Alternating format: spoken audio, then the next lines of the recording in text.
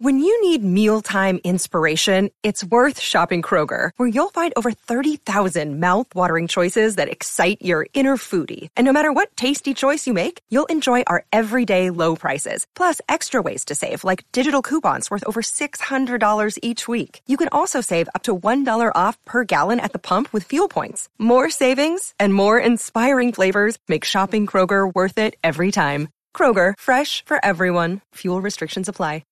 Welcome to another episode of Talking Fast, a Gilmore Girls podcast. I'm Suzanne. And I'm Alexis. And we're two longtime fans of the show, excited to rewatch and recap it along the way. This week we are excited to be back and recapping Gilmore Girls Season 2, Episode 15, titled Lost and Found. The Netflix bio for this episode is: Rory panics when she realizes she's lost the bracelet Dean made for her. When Lorelai spots someone in Rory's room, she makes accusations of theft. I wonder who that someone could be. Right. So, sorry to everybody about our impromptu break, but, things happen. And also, I apologize for my voice. I have been sick. That was part of the reason for the break. Mm-hmm. And my voice is still recovering, so sorry about that. But we're back. I'm glad you're feeling better. Yeah, me and too. How do you feel about this episode being the one that we're returning to? I'm pretty excited about it. It's got a lot of juicy stuff in it, and it has a lot of Jess, which is always nice. And a lot of, I'm pretty confident we'll have similar Friday night dinners for this episode. Yeah. Yeah, it's a good one. For me, I did enjoy it, and I know we'll have a lot to talk about, but I did identify it as a bit of a filler episode, which I mean in the kindest way possible, but I felt very much like we're in this in-between space, in between mid-season and late season, and it's I'm just ready for some resolution, I want the stuff to build and come to something. We'll get there. Yeah, at this point we're just slowly etching away at some tension with some pretty weird little plot lines. And we'll get into that momentarily, but before we do that, why don't we try out our Talking Fast segment? Okay. I admit it's been a little while since I watched this episode, so we'll see how I do. See what I remember. Okay. 3, 2, 1, go. So we start off with some dirty gutters, and Luke convinces Lorelai to hire Jess to clean out the gutters, which means that Jess and Lorelai will have to talk to each other, and also that Jess and Rory can flirt with each other. Rory has lost Dean's bracelet, and Jess stole it a couple episodes ago, and so there's some drama around that. Also, at the same time, Luke is looking for new apartments because he and Jess are living in squalor, and I forgot a lot of things. That's perfectly fine. I liked the squalor. That's a good way to describe their apartment. Yeah, that's what I tell my cats every time I look around and all I see is their toys and clearly need to vacuum. I'm just we're living in squalor. Okay, are you ready for your turn? As I'll ever be. Okay. And go. This episode happens over 2 days, and the problems are the gutters that need to be cleaned, and the apartment hunting that needs to happen, and the bracelet that is lost. So there's, a lot of tension in between those things. Like you said, Rory and Jess flirting. Why does she care so much? Why does he need to be friends with her mom? Dean being sad and angsty about the bracelet being lost. Lorelai helps Luke. She pretends to be his wife. Subtle. Then Luke buys the building because Taylor owned the apartment. I just started throwing some extra details. I completely forgot about the Taylor stuff. That's pretty great. We'll get to that for sure. Yeah. Okay. Let's slow down. Definitely. So in our cold open, I actually have my Lorelai's closet right at the very beginning. I did as well. For Lorelai is wearing a t-shirt with a cat picture on it. Like, not a cartoon cat, but an actual, like, photographic cat picture. But it has a tiara on it and some, like, little rhinestones and stuff. I'm pretty sure I had a purse when I was in, like, 4th grade that had the same image on it. Do you think she bought that from Le Chat Club? Probably. I nominated her as well for Lorelai's Closet because of the t-shirt, but I also thought it was like complemented by the rest of her outfit, which was like a puffy light blue winter jacket. And then when she takes that off later at Luke's, you see she's wearing like a zip up pink sweatshirt type outfit. And it was just so Lorelai all in all. And also it was a cold open. They were wearing winter coats, I noticed, so it puts the cold in cold open. But I liked the outfit. And I didn't really notice any other standout fashion moments in the rest of the episode. Yeah, me neither. I noticed Rory is wearing a jacket that's almost like the signature Lorelai corduroy jacket, just a different cut. But that was the only other thing I noticed.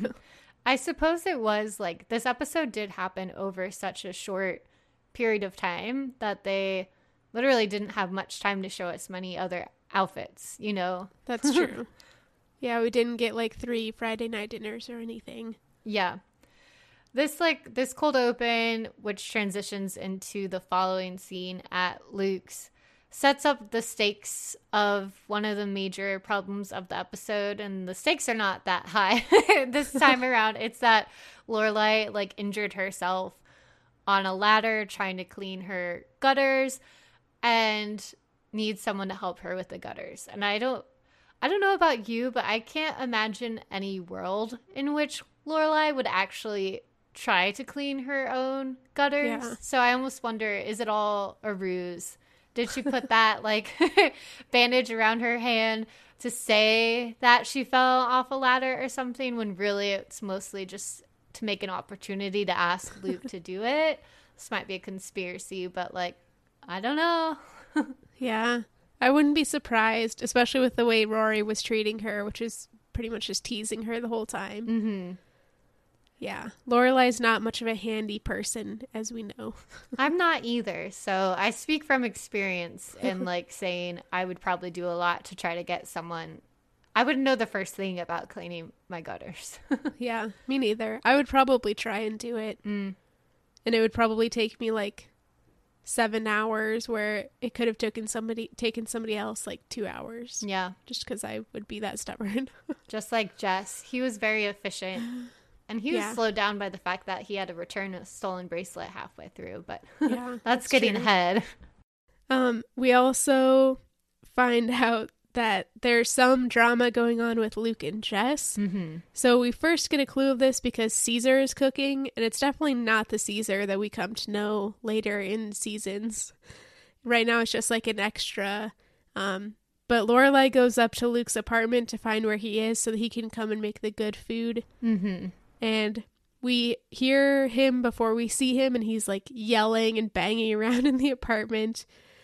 And it's a mess in there. It's got like, I don't know, it looks like a hoarding situation because Jess's stuff is everywhere. There's still boxes everywhere. There's like books and clothes and stereo, and just like, it's a mess. You can't even see the floor, which does remind me of my brother's bedroom when they were teenagers. But we find out, so there's also my Jess sass attack moment in this, because he does like burst out of the bathroom where he's been for way too long. Luke asks him what he's been doing in there, or why it's been taking so long, and he says his hair just isn't bouncing and behaving today. It was just perfect sassiness. Yeah, in response, Lorelai tells Luke his people skills are really improving. Yeah, he did say a complete sentence, which she hasn't heard often. Right. But like the pure amount of stuff just filling this room, it's like there's no, Luke keeps protesting like, I just need to tidy up or clean, you know, but there's no space for all of this stuff that Liz has sent over of like all of Jess's stuff. And that, that is the problem to move forward from there, this issue between the two of them in their space. It's also just astounding that Liz shipped all that. It must have been so expensive. And she, like, potentially cleaned out Jess's room, which sounds like a hazard to me.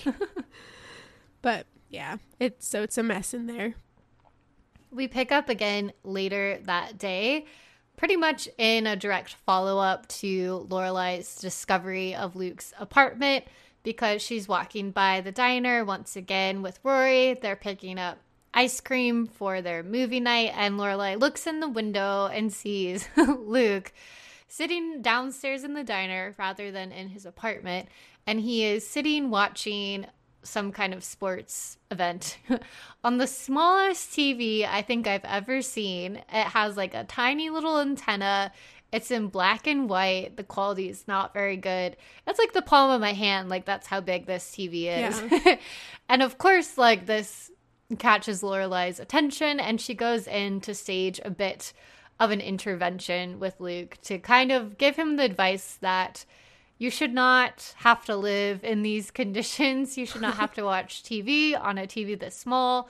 You and Jess need more space. You need to go apartment hunting, basically. And Luke is, like, putting up a lot of protests about this, but I think we'll see later on that he takes her advice. Yeah, there's really no way for him not to take it. Like, that living situation was just not sustainable. And his little TV reminds me of one my mom had when I was growing up in her workroom. His was probably a bit smaller. His was like, I don't know, 4x4 or something. Inches, so not tiny. feet. Yeah.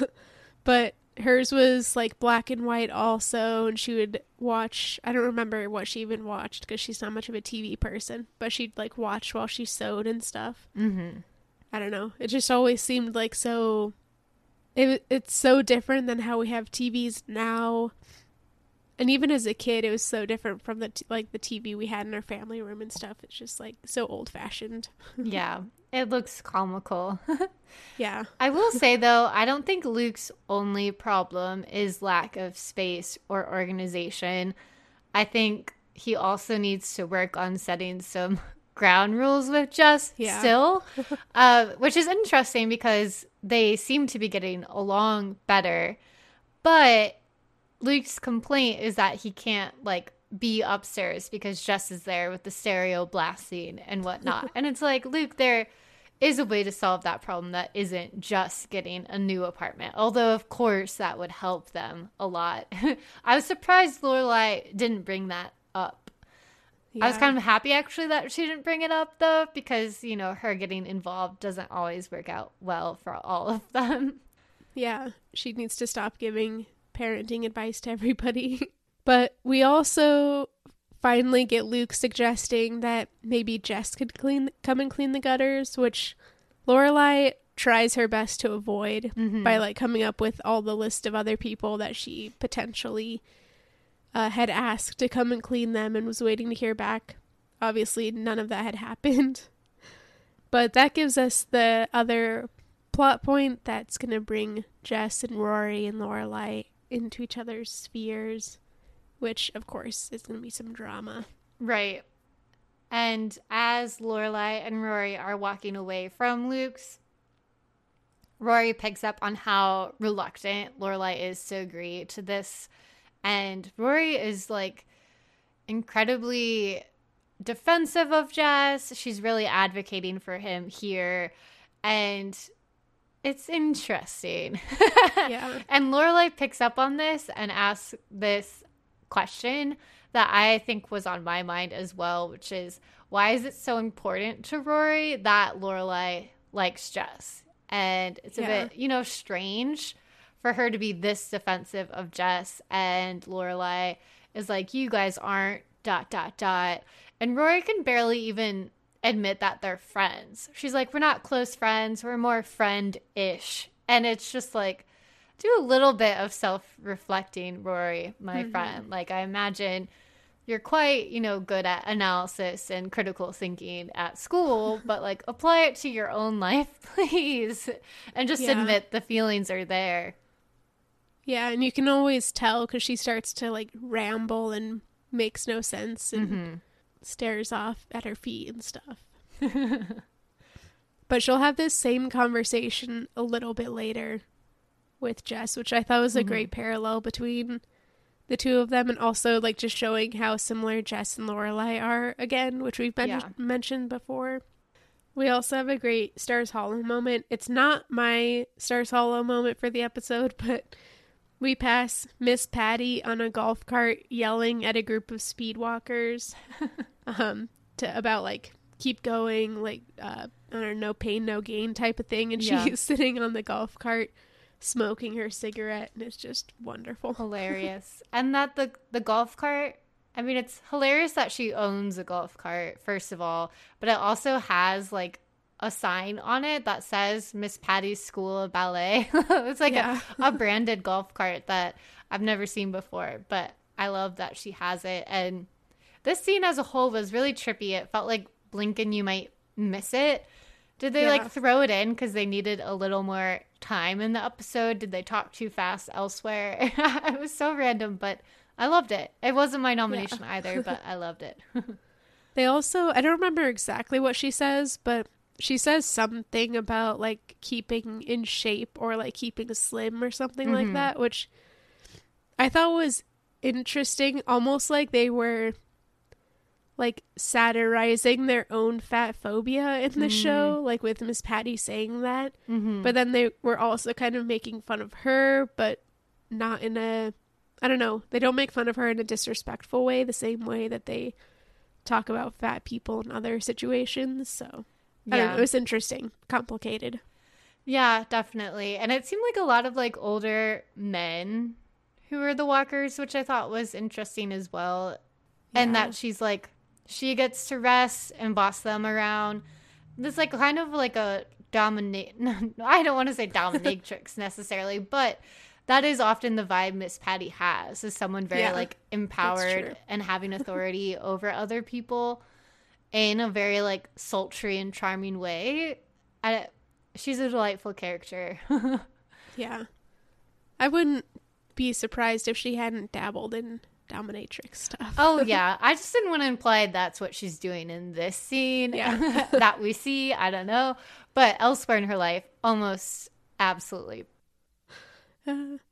But after we pass this little moment, Luke goes back upstairs, and we find out that Jess needs to have his music blaring to sleep, which I thought was just cute and like such a teenage type of thing. Yeah.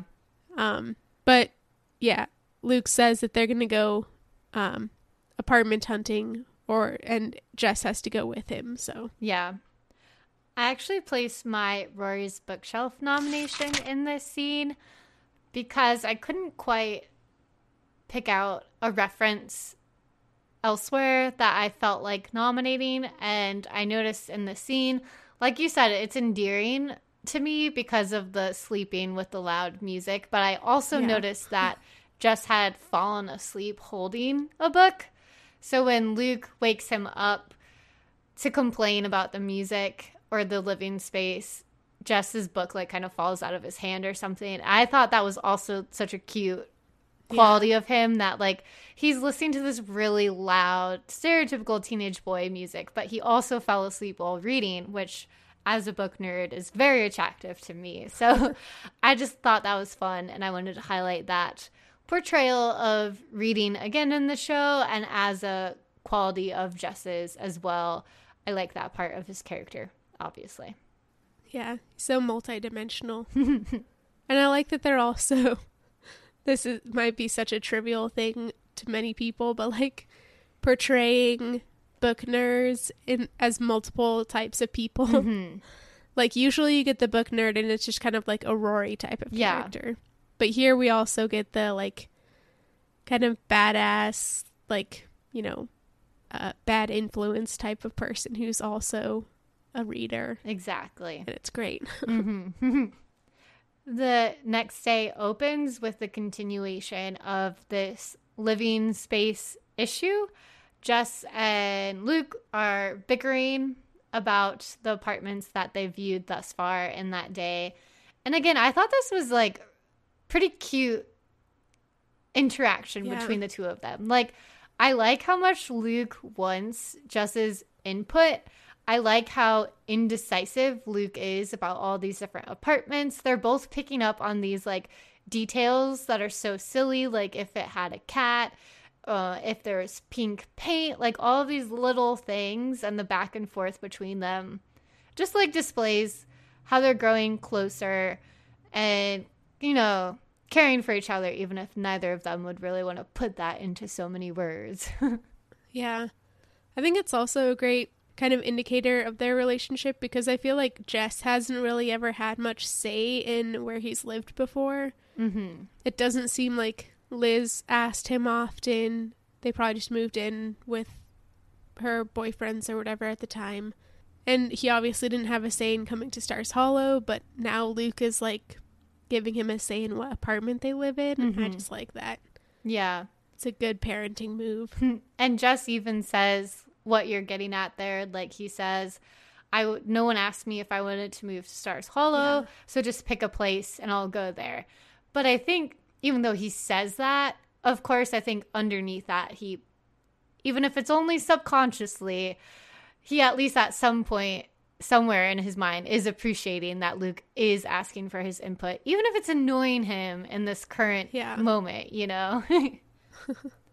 Part of me also wondered if Luke's like level of like nitpicking the apartments and being insistent about wanting Jess's input is like in part at least a percentage of him like feeling avoidant of finding a new place. Like, did you sense this like resistance that he had to finding a new apartment? Is that just him being like a curmudgeon or whatever, or is there like a deeper reason? I don't know. I mean, we've seen Luke like in multiple situations hate change, so I kind of feel like maybe it is just a curmudgeon thing. But I guess he also like he still has a sentimental attachment to his apartment because it was his dad's. I don't know, maybe he doesn't want to fully give up his bachelor life. I don't know. Yeah. I think all of those could be reasons why he is so hesitant in this way and really needs like the contributions from Jess and then later Lorelai to get like the motivation to really go for it, which we'll see how that ends later on. But Jess leaves Luke at this point to go be punctual for his gutter cleaning duties. Of course, because, you know, he probably just wants to see Rory. And when Jess arrives, it's going to be hard to describe this because so much of it was like unsaid.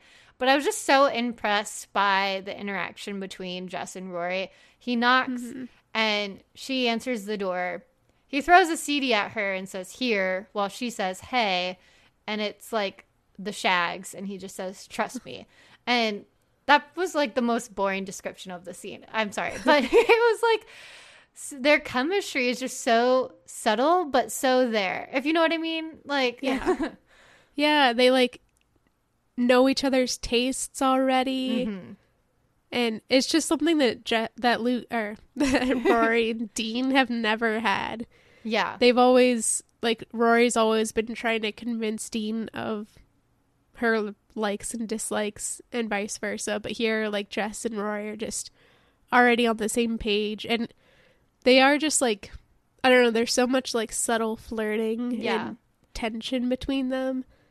He asks her if she changed her hair, and of course she hasn't, but that like is just kind of makes her self-conscious, and then gets both of them started, I don't know, with physical chemistry kind of and awkwardness. It's funny because it like him asking if she changed her hair is alluding to the fact that he is so observant, you know, like he's always watching her, he's interested in her.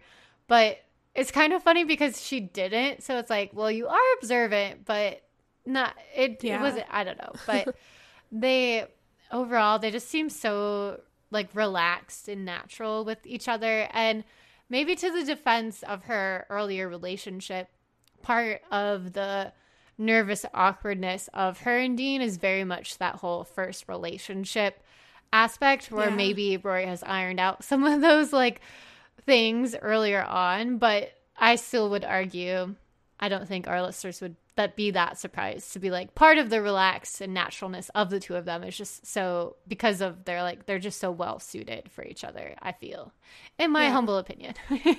Yeah, I agree. And it's just like, it's so easy, which also makes it much harder for Rory to like admit what's happening and like actually make the moves to break up with Dean, which of course she doesn't for a good while. It is a balance between her relationship with Jess being so easy and progressing so quickly versus how much conflict it causes in her life with almost every other relationship. Like the only other person who would be happy about it would be Luke, it seems, at this point, you know. I bet Lane would be happy about it. Yeah. I don't know. Have we seen Lane and Jess interact very much? I think briefly in a class, like he sat behind her at one point. But no, we haven't, and we should see them because they go to school together. So that would be a great way to see them interact. I feel like they would also get along really well too and just talk about music the whole time. Definitely. Anyways, so Jess is there and Lorelai comes up and like everything kind of stutters to a halt, including Jess himself.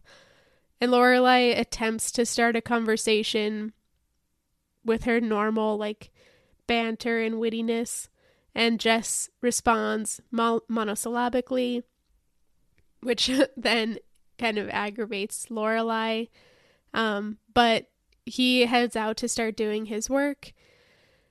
And then Rory goes and talks to him and kind of confronts him about not talking to Lorelai, just like she had talked to Lorelai the night before about not giving Jess a chance. And we get a similar kind of conversation trajectory, which ends up with Rory saying, if you care about me at all, you'll, I don't know, give Lorelai a chance, which then prompts Jess to be like, care about you. And Rory babbles and again refuses to admit that she has any sort of interest. Even she doesn't even say that they're like, she can't even say that they're friends, which I think is just not a red flag, but like a huge sign that something else is there. Absolutely. And throughout this conversation, he is like looking at her so intently. It makes me think about recent conversations I've read about like what makes like masculine characters, like what connects with an audience in a good like romantic lead. And a recent example was like Hot Priest and Fleabag, and it's like what makes him so attractive to people. And it's beyond just like the good looks or the forbidden love of a priest, but that sounds so bad. But his trait is that he listens so much. He like actually hears and sees Fleabag, and that is the like captivating quality. And I just think that Jess has that for Rory. Like he sees her, he listens to her, and it's just so appealing, like for Rory and for us as the viewer. At least for us, you know, we are Team Jess in a way. So I just wanted to comment on that because I feel like he's really seeing her in the scene, and he's really like through the questions, he's also alluding to the fact that he's like, I see you. I know. I recognize these feelings you have for me, and you're not willing to admit them yet. So he's like poking at her, like, why do you care if your mom likes me? When it's like, he knows why she cares. Yeah. As she walks away, he also just like gives a little smile, and it's so adorable. This was partially my gazebo moment nomination as well. It is like the end of this scene where Jess like smiles, like you said, at the end of this conversation. And then it cuts to This is the poor Dean moment. And so it's like Jess kneeling down, smiling, and then bam, we cut to Dean. He's just sitting on the steps looking so dejected, looking so bored. And I am nominating this for the editing of these two scenes back to back. The juxtaposition is hilarious, but also it really demonstrates the changing nature of Rory's relationships. You know, that Jess is smiling and happy after their conversation, but meanwhile, when Dean is with Rory, their relationship is becoming like stagnant, basically. They're both kind of like, Dean is tired of waiting for her at the book sale. Then when they want to go see Lord of the Rings, Rory's tired by that suggestion. Like everything about the two of them together is just feeling tired, even if they don't want to admit it. And I think they just did a really good job putting those two, like the two scenes back to back, but also the two like images of Jess followed by Dean. It was chef's kiss. Yeah, that's so true. I also, Dean, like, yeah, I feel sorry for Dean in this moment, but also he's sitting there surrounded by books. And sure, I could understand being sick of looking at them, like going through and looking at new books, but he could grab a book and just read it. Like, I know. That's entertainment right there. Yeah. When I say poor Dean, I mostly mean he's like pitiful, you know? Yeah. I don't truly have that much sympathy for him because it's like, yeah. Also, the thing is, I think it shows why their relationship is just faltering or struggling. Because first of all, if Jess was there, he would be into the books like Rory would want. But second of all, couples can be together and have separate interests. I don't think I'm the first person to say this. And it's like, if you do have separate interests, Dean doesn't have to be there at the book sale. Like their quality time could look like something different, and they're just not succeeding at establishing that right now, you know? Yeah. It's like, you don't have to be there, Dean. You could hang out another time and do something both of you actually like, but do you even have that anymore? That's the big question. That's true. Other than making out. Yeah, which I guess is like a big reason for teens to be together. That's true. I do have my Rory's bookshelf moment at this book sale, but not for a book, for Dean's mention of Lord of the Rings and wanting to go see Lord of the Rings again. I would have gone to see it again because I would have gone to see that movie again in theaters a million times. So I, for our listeners who don't know, am a Lord of the Rings fan, to say it lightly. When I was in elementary school, before the movies came out, my friends and I learned Elvish. Or we attempted to. I wish I remembered it, but I don't remember any of it. But I also, when I was in college, studied abroad in New Zealand so I could go to all of the movie sites. So I love that. I am a fan of Lord of the Rings, and I'm also nominating this specifically this week because this coming weekend from when this airs, the new Rings of Power show is going to be out on Amazon Prime, and I'm so excited.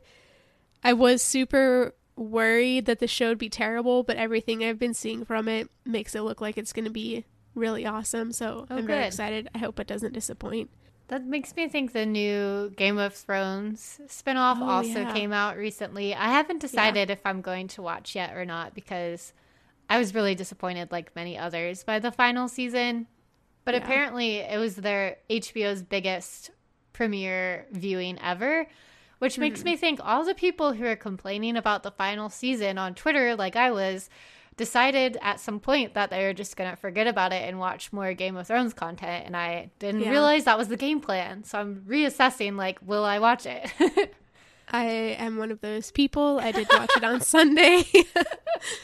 And I'm holding judgment. I thought it was a interesting first episode. And the casting is great so far. The storyline and some of the choices they made that they've always made in Game of Thrones, like with the kind of portrayals of misogyny and equating that 100% to the Middle Ages stuff and using the Middle Ages as an excuse for misogyny in fantasy literature and shows, I have a bit of a problem with, but we'll see how it goes. First time, shame on them. Second time, shame on me if I keep watching their content. Like, are they going to improve? But we'll see. We'll see. I will probably, I'm a sucker. I'll probably watch this whole season. If the whole season is bad, I might not continue, but I also might. Like, I'm just, I don't know, you know? We're loyal people. What can we say? Here we are recording a Gilmore Girls podcast years later from watching it the first time. True. So, yeah. We interrupt this podcast with a message from our sponsor. This week, your hosts here at Talking Fast are going to turn the tables. Instead of being sponsored by one of Stars Hollow's proprietors, we are doing some free advertising, all in the name of providing the town hooligan with some gainful employment. The seasons are about to turn, and with autumn comes rain. And you know you never got around to cleaning out your gutters in the spring like you're supposed to. So you might as well do it now before another layer of fallen leaves adds to the geological stratification of your gutters. Seriously, if an archaeologist can date when you accidentally shot that hair tie onto the roof by the layers of sediment in your gutter, it's time to call help. And that means sucking it up and calling Jess Mariano. He'll do the job, and he'll do it in silence, which saves you the embarrassment of finding out this 17-year-old has actually read all of those books you have on your shelf. Who knew that people actually read the books they buy? Our only advice? Keep your teenager out of the house for the duration unless you want them to have a sexual awakening that can only lead to trouble and literacy. Anyways. Yeah, back to the book sale that we're at. When Rory and Dean go to check out, Dean, I guess he just sees her hand, I would assume, her wrist. But he notices she's not wearing her bracelet and, immediately is like, "You're not wearing your bracelet. Why'd you take it off?" It was sudden and he was worried very quickly. Yeah. The way that he said it, it just made me think of, a man asking his wife why she took off her engagement ring or something. This is my sign of possession over you, and you're not wearing it. And she lost that at the A Tisket a Tasket episode, which was, I think, 2 episodes ago now. 2 weeks prior, they say at some point in the episode. So, yeah, 2 episodes, I think, and then 2 weeks ago.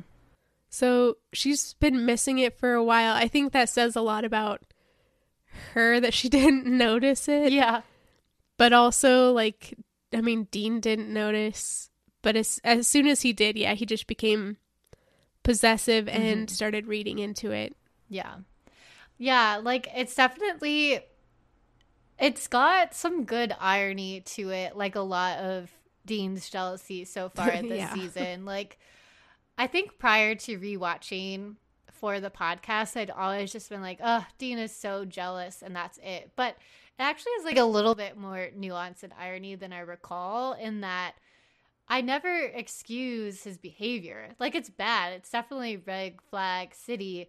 But it's just so ironic that underneath that, it is oh, you do have reason to panic, because Rory didn't notice it for 2 weeks. And I don't know about you, but I even notice if I wear a ponytail around my wrists, not a ponytail, a hair tie. It's I notice things on my body, and for her to not have noticed it for 2 whole weeks is saying something about their relationship. Yeah. Yeah, and she's not somebody who seems to wear a lot of jewelry, so if I have any sort of jewelry on, I'm playing with it throughout the day. I definitely am aware of it all the time.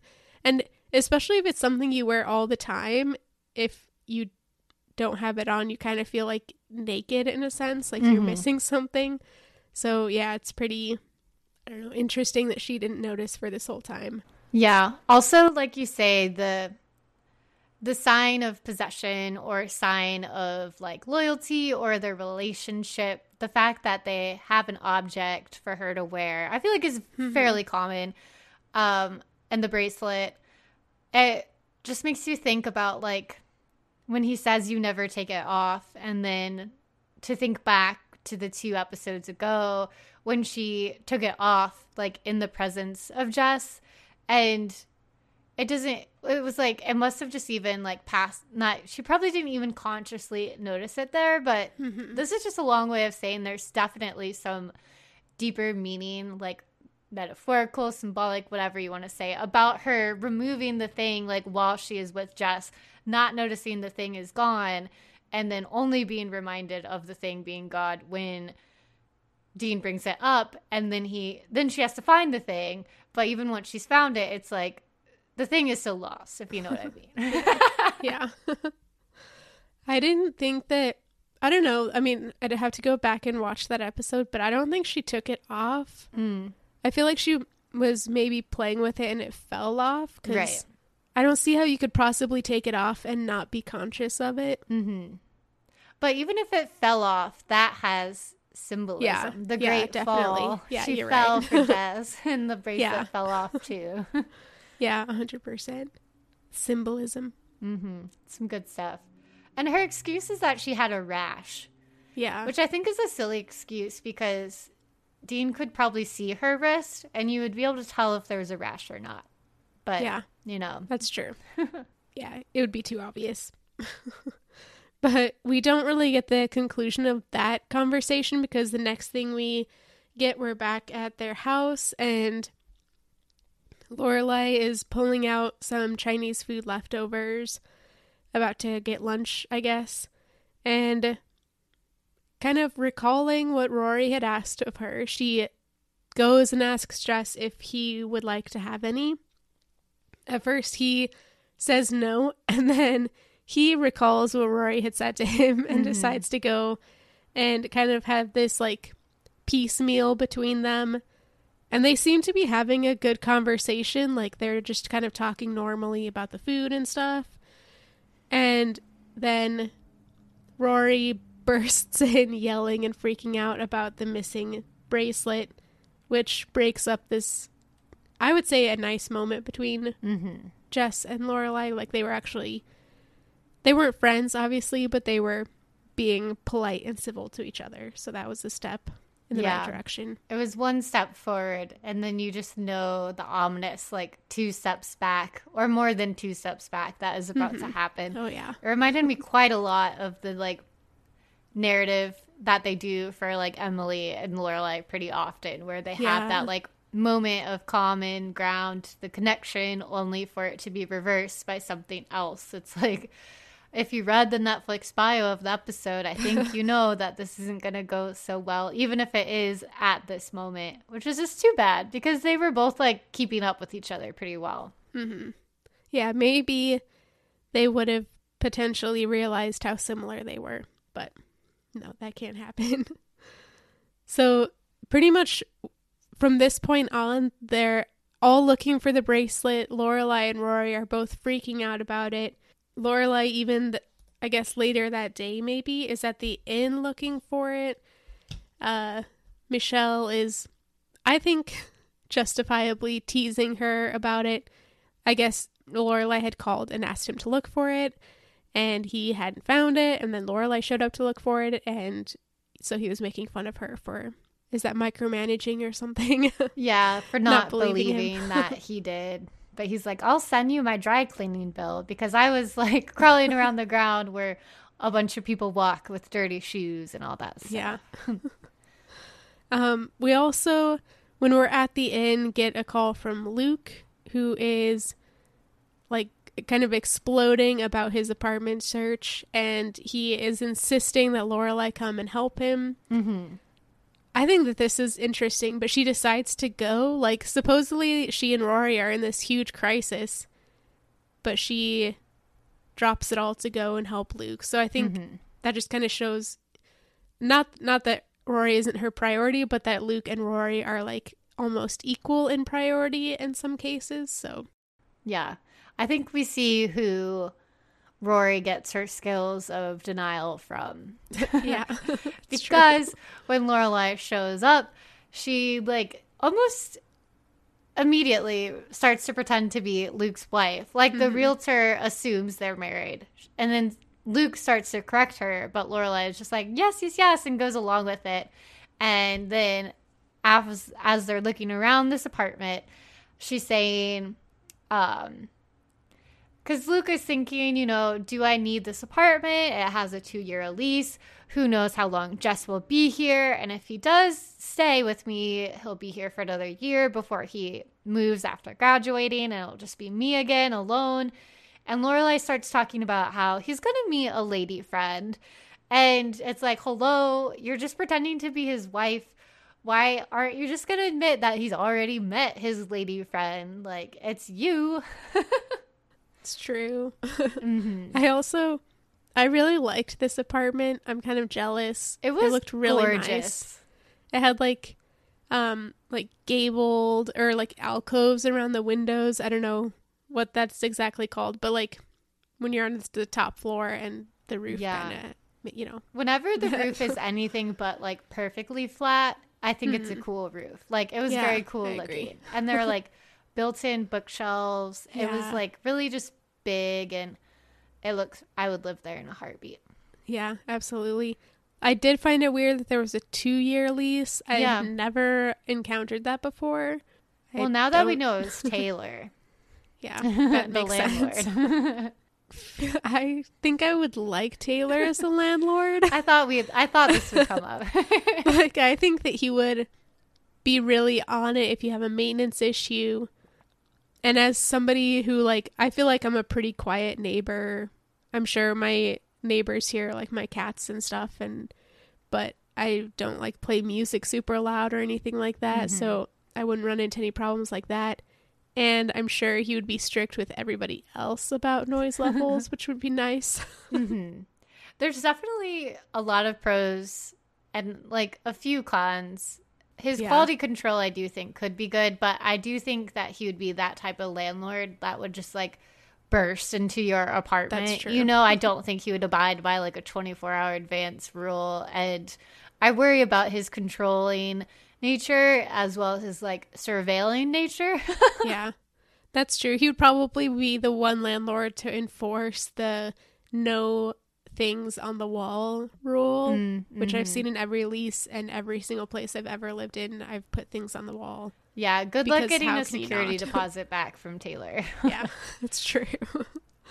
But anyways, I think the main purpose of this scene is to show Luke and Lorelai's chemistry and kind of play up the fact that everybody knows what's happening between them except for Lorelai and kind of Luke, I guess. Yeah. Lorelai gets back home from looking at the apartment, and she sees Jess coming out of Rory's room. And I do like to give Lorelai credit. I do think I would take notice of that as well if I were her. Like, just to come to my home in general and someone else who isn't like a family member is inside, I would take note of and like, yeah, sure, he was supposed to be like outside with the gutters, so I do think it would catch my attention. Like, oh, what were you doing here?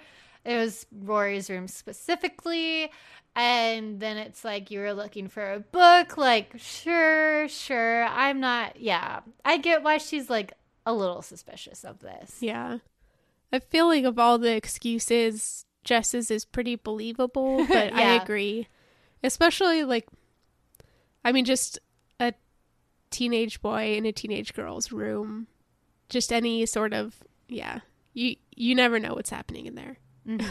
Do you think at this moment what would have happened if Jess had just been like honest and explained, like, I did take the bracelet, I didn't know Dean gave it to her, I just kept it because I like Rory and it reminds me of her. When I learned about its significance, I wanted to return it.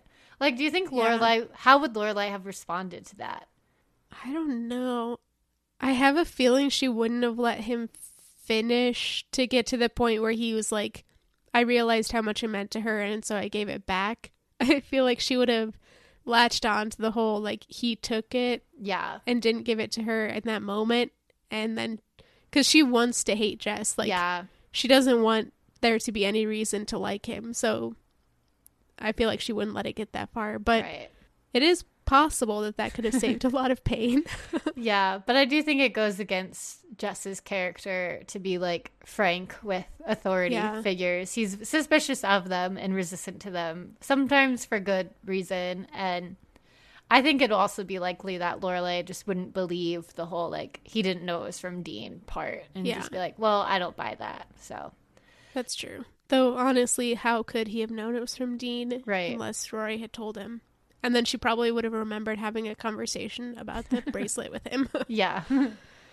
But anyways, next we get a little moment with Taylor kind of accosts Luke, as seems to happen often, and is asking him questions about the apartment application. So we find out that Taylor owns the building that apartment was in. This is my Stars Hollow moment.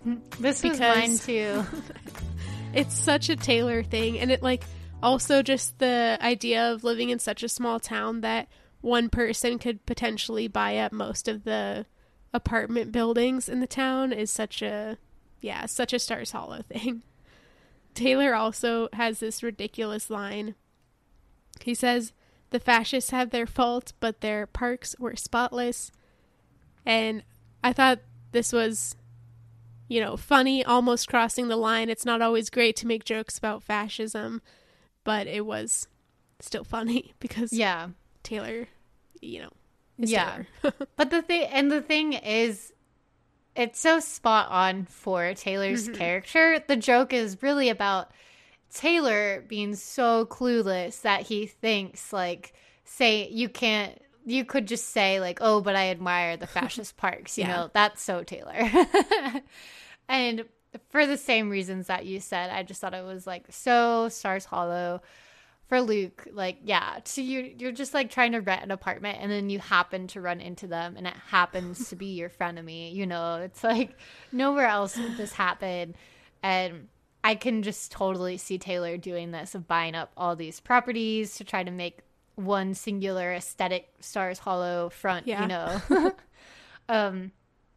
and to that point, Taylor mentions that he's interested in buying the flower shop that is next door to Luke's, and he's asking Luke to change his sign because Luke has kept the sign from his dad's original shop, and how this is going to confuse the tourists.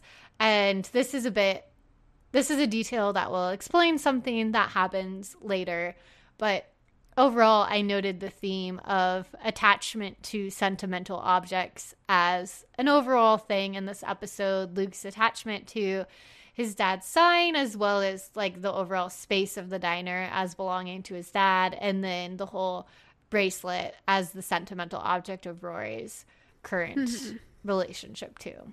Yeah, that's a really good point.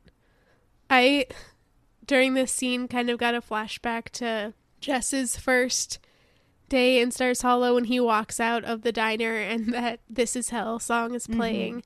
I kind of got the feeling that Luke was feeling that, especially when Taylor mentioned buying the building next to him, kind of like the walls closing in.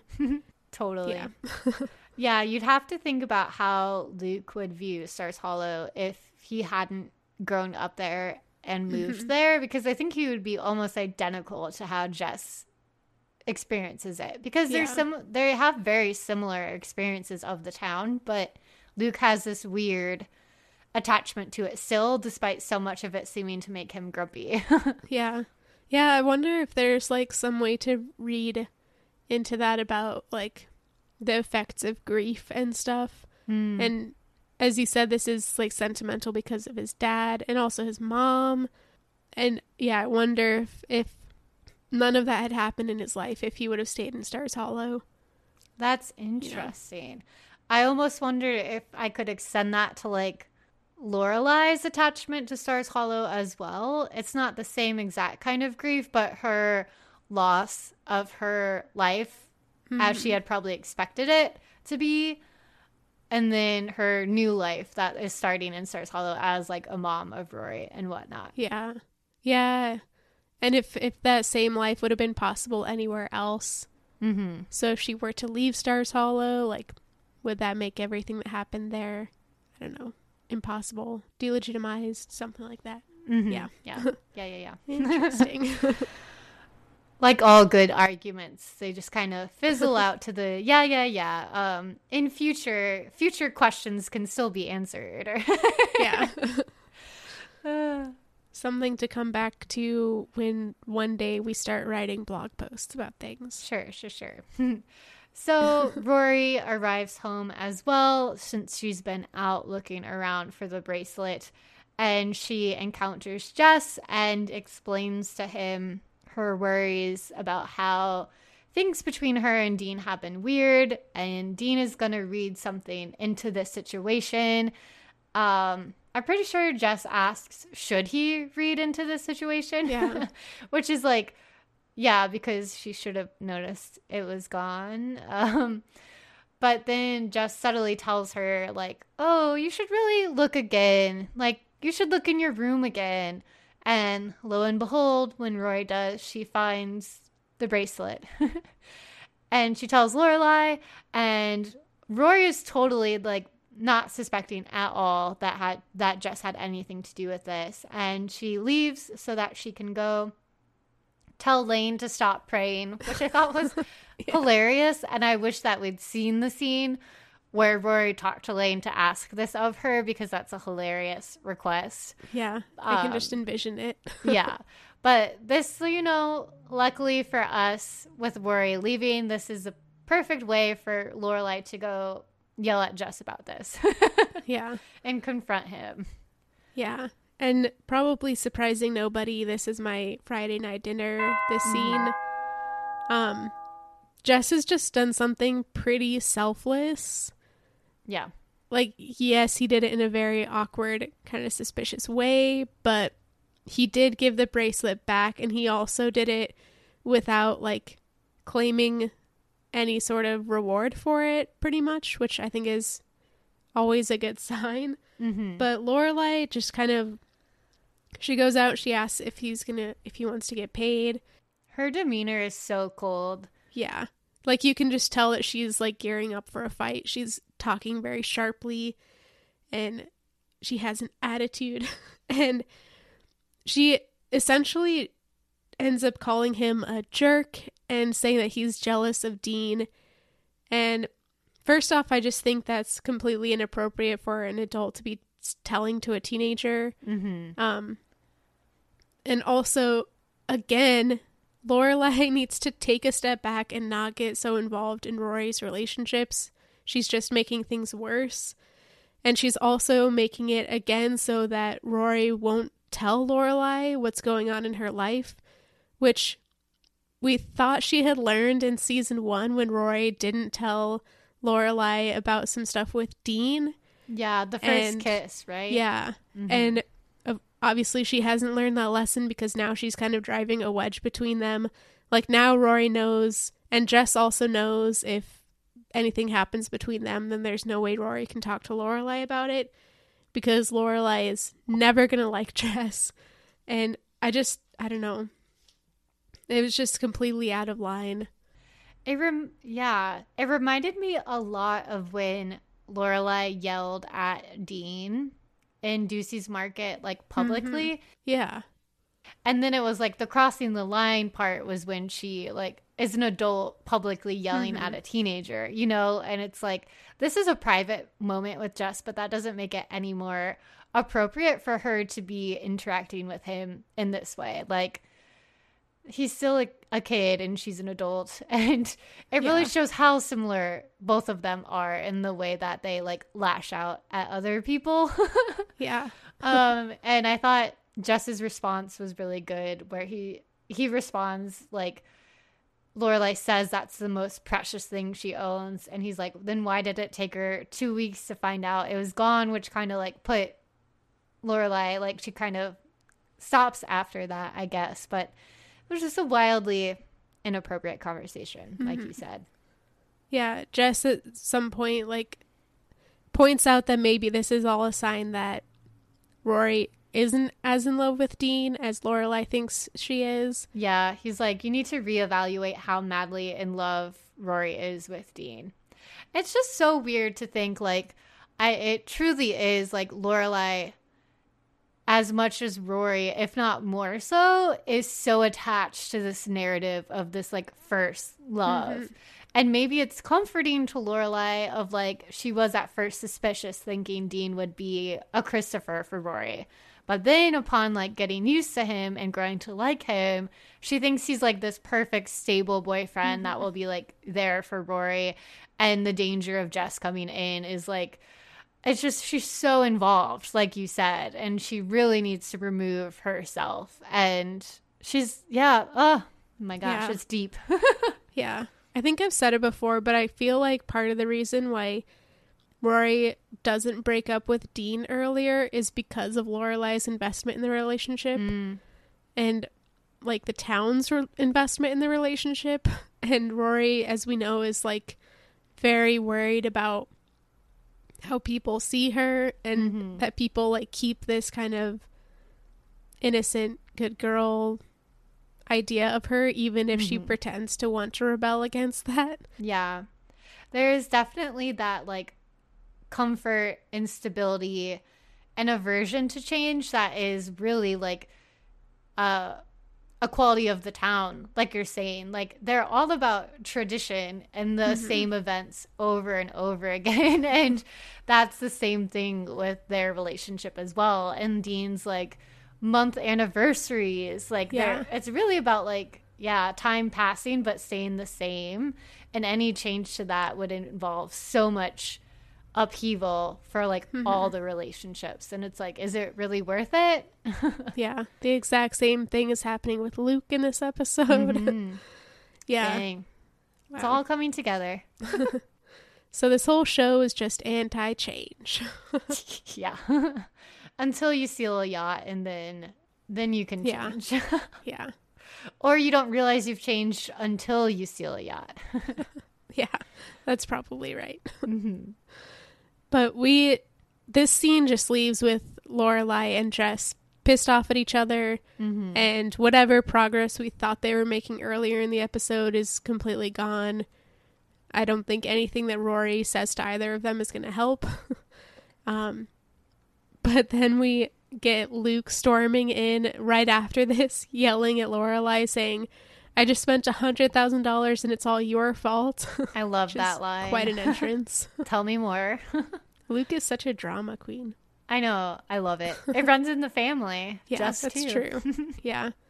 But after Lorelai kind of calms him down, it ends up that what Luke did was buy the building, or the storefront, I guess, next to his that Taylor was talking about buying. So now he owns that whole little building piece, which I think is a great solution to his problem. Yeah. And he says he did it in a blind rage, which I thought was really funny. And he still seems to be winding down from this like blind rage, because he is really startled when Lorelai says, like, you don't need to sell it. Like, you have a few options here. And he's like, go on. Like, he truly like can't even logically process the situation anymore. He's so worked up. And she's talking about like, you could sell it, you could rent it out, you could expand Luke's, etc., etc. And he starts to get calmed down, and he's like, I'll take some tea. And he's finally returning to the ground level of reality. I think it's great. Like that, it just makes so much sense. I don't know why he didn't think of it before. It really does solve his problem. In that he doesn't have to go somewhere new. He can stay attached sentimentally to his space, but he can have peace from just his music. We also, in this moment, get Lorelai asking whether Jess has talked about Rory at all. And Luke says no, not really, but he thinks that it would be great if something happened with them. He thinks that Rory would be really good for Jess. I have slight qualms with this. Like, I think it's never a great thing when you are expecting one person to be the person that fixes somebody else. Right. And we know that labor usually follows on the feminine person in the relationship. Exactly. And that's clearly what Luke is expecting here. But also, I feel like he's also just kind of recognizing that they have things in common. And they would be good together if they could just do it in a peaceful way. Yeah, like Luke's comment, Rory would be good for Jess. Like, it reflects both his selfish interest in his own nephew, like, growing up. But then it also reflects his appreciation of Rory as, like, a stand-up person. So I think it can be both, you know? Like, I have a problem with it, but I also think it's a nice thing to say. So I also feel like if he didn't think Jess would be good for Rory, he wouldn't promote it, because he's also, like, a father figure for Rory. So. Yeah, totally. The next scene is my gazebo moment, and it's our final ending scene for the episode. This also has my Jess sass attack in it. So we're back at Luke's apartment, and Luke just kind of storms in. He goes and finds a sledgehammer in his closet, which I think is an interesting thing to have in your closet. Usually, I feel like if you had a need for a sledgehammer, you'd probably have like a backyard and keep it there. But anyways, and he walks straight over to the wall and just like breaks down the wall, which I think is very symbolic. Jess is here now to stay. Luke is changing his life for Jess. And he tells Jess that that's his room to carry on. Yeah. That line was my sass attack moment, because after, like, Jess sees Luke grab this big tool and he follows him immediately because he's like, what is going on with Luke? And then he just watches him knock a hole into the wall. And Luke is heated and he says, that's your room. Finish up. We'll hold hands and skip afterwards, which is him repeating a line Jess said earlier. We'll hold hands once we like buy our apartment together, where Jess was mocking Luke. But now I love that Luke is returning that to Jess and like genuinely surprising him in this moment. But underneath it all is the fact that, like you said, Luke is making room for the two of them in this space, which is very touching. Yeah, it's permanent now. Yes. Yeah. That was a good episode. As a final thought, my Friday night dinner critique is more of just a complaint. Because I was trying to like think of a productive critique to make, and I really just found myself like complaining. So I was like, I'm just going to go with it. I was like, I'm tired of Lorelai and Rory not recognizing their feelings for Luke and Jess. I'm tired of Dean's only trait being jealousy. I'm tired of Lorelai's like parenting decisions. Always like, I'm tired of getting bothered by them. And it's just like, I'm just in the mood to complain. And I think it was partially because it felt like a bit of a filler episode, but it was also like filled with my feelings about all of these things that are just like unresolved. And I'm really feeling like desperate for some progress and resolution at this point in the season. So it was just like a general mood I was in, not really feeling like, maybe it's like I've made these critiques already. So I don't know, but I was really on the same page with your critique, of course, of Lorelai's actions. Like I easily could have placed it there too. So just generally, like and though I'm phrasing it as a complaint, I'm also just like looking forward to the upcoming episodes. Like I like filler episodes still. Like we've talked about their role within a show, but it's like I did just want to complain a little bit. Yeah, I think that's justified. Like it's so aggravating how long we have to wait for any movement on the Jess and Rory and Dean situation. And I mean, even longer with the Lorelai and Luke situation. Yeah. It's just remarkable. Yeah. And I know that's part of like the charm of the show. It's building all this tension. And it's kind of taking things in like a realistic timeline. Yeah. Unlike a lot of shows where things happen really quickly. But still, it's aggravating. I think we just are really experiencing the slowest of slow burns by going episode by episode per week. It's like, usually it couldn't get much slower than this for us. Yeah. Yeah, I don't think I've ever watched episode by episode. I've always, since it went on streaming, I've always just watched like 3 or 4 episodes a night. Right. Yeah. So Listeners, if you're also getting really aggravated by how slow this is going, let us know because we are in your boat as well. Yeah. And we are supposedly the captain of the boat, I guess, steering us along. And we can only go so fast on these waters. That's true. Which brings us to our usual plea to rate and review us on Apple Podcasts and Spotify. Send us your thoughts to talkingfastpodcast@gmail.com. Follow us on Instagram and TikTok, and send us your thoughts on those platforms as well. Yeah. We're glad to be back. Yeah. Again, apologies for my nasally voice. Hopefully it wasn't too bad. I don't think so. We're all just rooting for you to feel better. Thanks. All right. Talk to you next week. Yeah, see ya.